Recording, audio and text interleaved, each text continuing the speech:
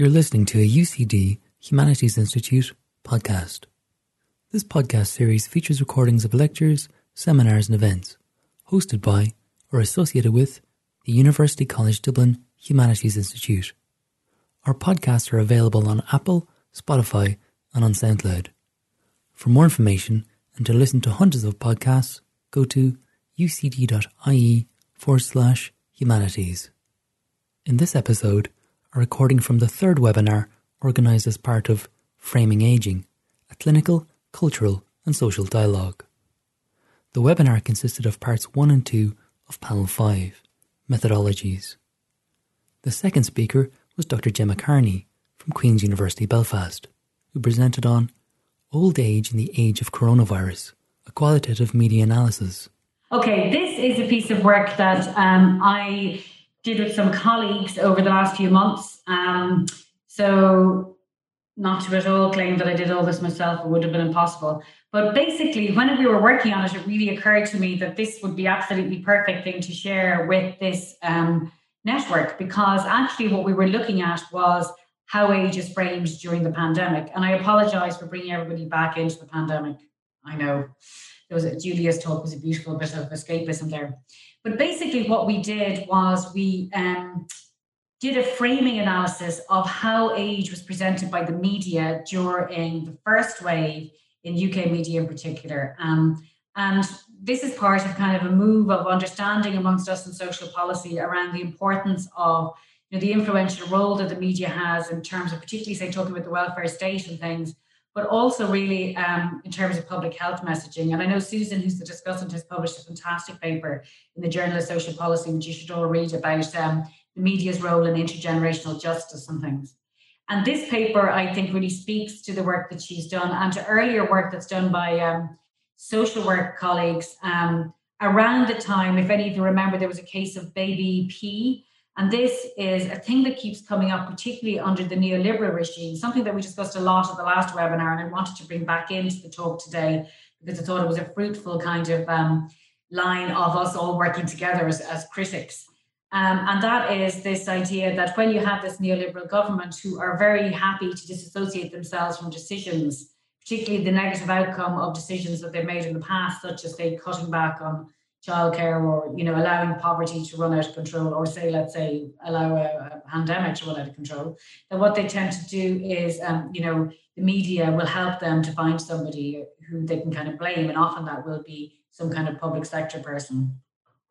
But I also, I really don't want the research really wasn't about trying to blame the media, because the media had, like everybody else at the moment, a really difficult job to do and a really influential role.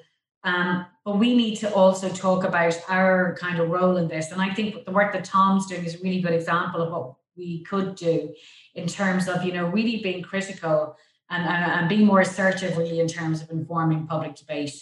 And I think this is interesting because following on from what Julia said and Tom and his colleagues work around images, what we're doing with this project is kind of looking at the words. So because we're looking at media stories.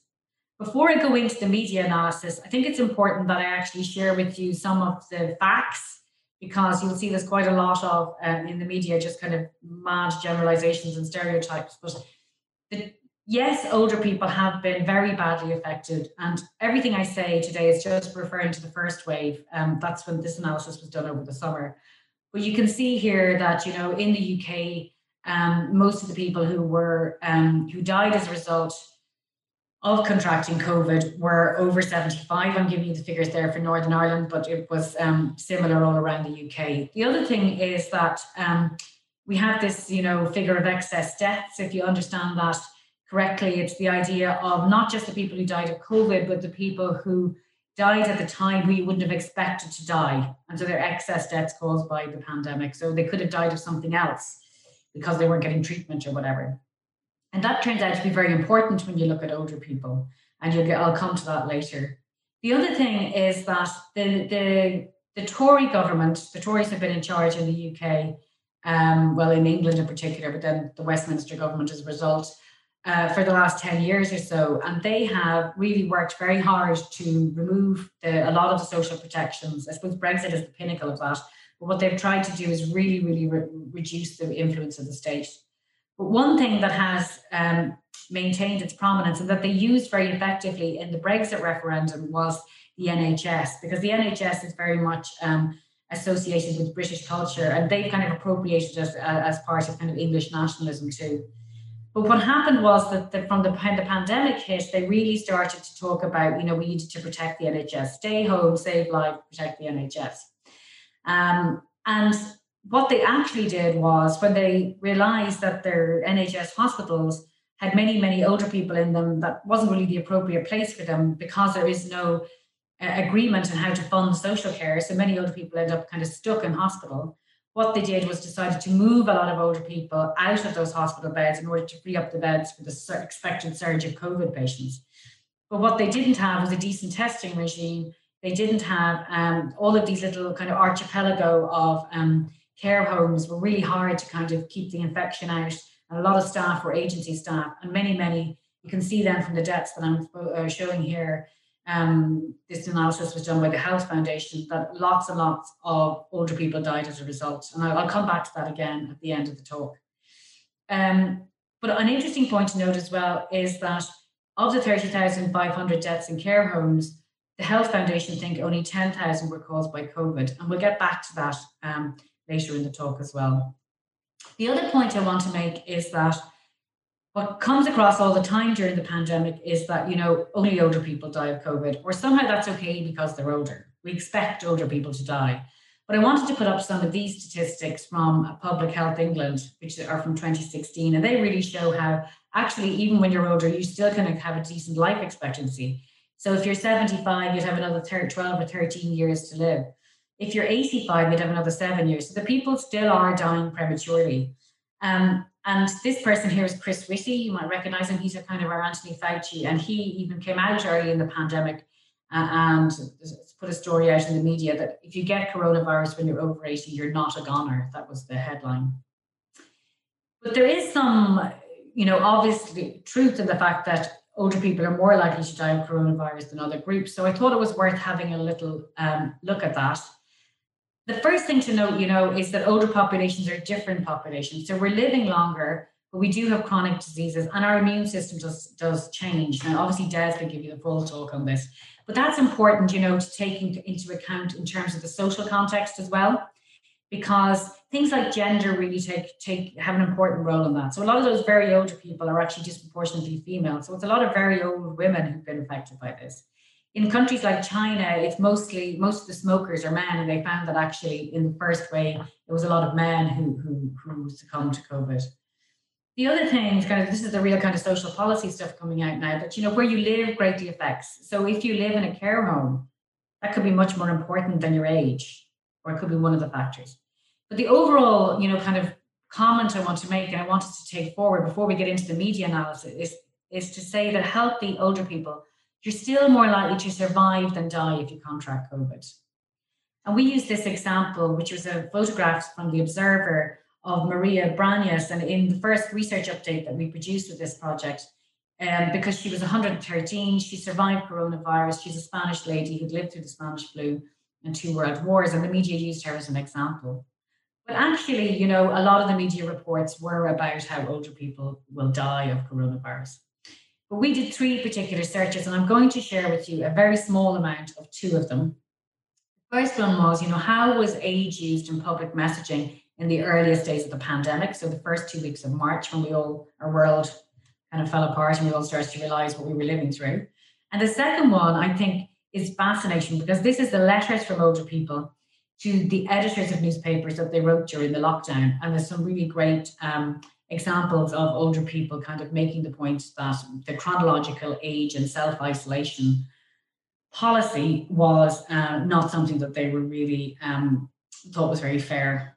It's important to note as well that, there's a lot in the paper about this, about why we chose certain papers, but you can see here it's important to look that we're trying to think as being kind of liberal lefties, many of us academics, that everybody reads The Guardian, but you can see here that's much smaller than something like the Daily Mail. So in terms of the stories and the reach that newspapers would have, this Daily Mail kind of thinking is going to be much more the norm.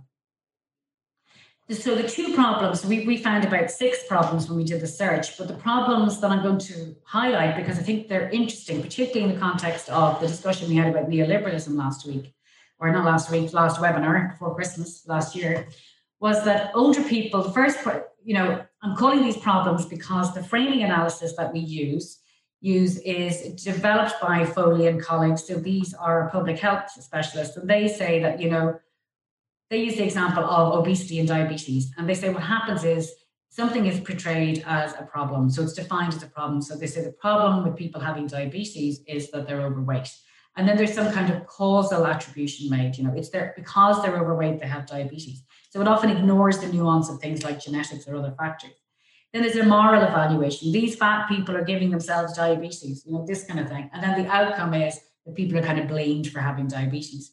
So we see something similar happening around old age, that older people are seen as more likely to die of coronavirus than any other section of the population, particularly if they have an underlying condition. And what we really find when we start to kind of dig into that is that there's an element of the rest of us trying to distance ourselves from this scary disease. So there's an element of saying, well, older people belong to this category, so and people with underlying conditions, so maybe disabled people as well, they're in this category that doesn't, the rest of us are okay. So it kind of helps us to feel safe. The other problem I'm going to focus on is this one around heartless bureaucrats. So The Guardian in particular was absolutely fascinating in how every single story was about how bad the government was. Fair enough, it's not a great government, but it was relentless. And then they also kept bringing in experts. So this goes back to a few years ago when Brexit started and when Trump was popular, that this idea of experts being annihilated. But experts have come back into fashion in the pandemic. Thank God for all of us here. But what they really said is that there's these kind of compassionate experts. They'll tell us how to behave and they'll help us get out of it. But the tabloid media in particular had much more this sense of, but there's also heartless bureaucrats. And I'm going to take you through an example of that. So let's just look and dig down a little bit into this one about older people who are more likely to die of coronavirus. So this was in all of the newspapers. And this was really clearly that there's this moral tone to it too, that if you're older, you're more likely to die. So you should be self-isolating and staying at home. And younger people are selfish if they party, they're putting older people at risk. The next one about the heartless bureaucrats, I think we are a particularly good panel to kind of look at this one. And this was an example of Professor June Andrews. So this was all of the papers annihilated this woman early in March. And what she did was, I'm showing you now, rather than my analysis, I'm showing you some of the headlines so you can see what was said. But she was an NHS employee who was kind of involved in, innovation and change, one of these kind of people. And she was presenting, making a case for what to do to the Public Accounts Committee in the Scottish Government. And when she made her presentation, she made this comment that, as I said at the start, a lot of the big problem in the UK system is that they haven't invested in social care. The system is still this kind of critical care system, and they haven't adjusted to the aging population. And certainly many older people don't have appropriate care. And what happens is then, of course, they end up getting stuck in critical care hospitals. So what she said was that the pandemic could be useful for clearing the bed blockers. And this was read as her having saying that it was good that the older people would die because it would clear the hospitals. And there's one headline here at the end from the Telegraph that kind of starts to maybe show some nuance, that the doctor said that she could kill off the bed blockers. This is June Andrews, but remarks show the crisis facing the NHS. So she does try and explain that, but that is completely and utterly thrown aside. And it really, really reminded me with work I'd found before done by the social workers, as I said, where Sharon Shoesmith was the head of children's services in Haringey Council when they had a child die in their care. And rather than the media agreeing that, yeah, there's been rising inequality and massive child poverty, and this is a problem of neglect, and they actually said, well, these people, these social workers are basically responsible for this child's death. So it's very easy when you have a system and you don't want to, invest in the state, to blame the people that are doing the job that they haven't been funded properly to do. I'm now going to go into the letters, and I am going to show you some of these. So this is one, there was a good spread across the papers actually. And the ones that I'm going to pick out just happen to be from The Guardian, but actually they were right across the papers, as you can see. But the general thrust, so these, you have to bear in mind that there was a very strong element of self-selection with this. So these are people who were articulate and confident enough to write to the editor of a newspaper, who were obviously well enough, but they were all older, and we know they were older because they said it. I'm over 70 and. So they said that they were missing their freedom. The government should trust older people to make their own decisions, that this life is hardly worth living. And what's really interesting is that there was a whole kind of sense of intergenerational discord emerging, and this kind of sense of, people virtue, what's the phrase, showing how great and well-behaved they could be, and also arguing that age is just one variable. So this person was Sally Phillips, and she was responding to a letter written by Sally Vickers. And she talks, it's worth having a look at this, the idiocy of this random cutoff point. She's talking about this cutoff point of if you're over 70, you needed to stay at home. It's even more evident, the idiocy of it, if expressed as year of birth rather than age. Let's compare a non-smoker and moderate drinker born 1947, she's obviously talking about herself, with an officially approved body mass index, a career record of useful contribution to society, who's doing pro bono work currently frozen, to an overweight individual born June 1964, who's never done a day's useful work in his life and has been demonstrably reckless with his own health and that of others. Now let's decide which is the better bet for early release. Of course, she's talking about Boris Johnson there, who ended up getting coronavirus after shaking hands with coronavirus patients in a hospital early in the pandemic. So the point she's making, though, is more nuanced than that, because what she's saying is that it isn't just age. Age is not the only variable that matters. Boris was a good example of being not as old, but having not good underlying health. Gemma, can we? Yeah, I'm coming to the very end now. So this is the second last slide, but the last example I want to use, which was a retired social worker called Brian Parrott. And I won't go into it in detail for time reasons, but he made this point that he had spent years trying to get the funding to move people into care homes. And when COVID happened, the government did it. Suddenly the money was available. But they did it without having a proper testing system in place, and many, many older people died.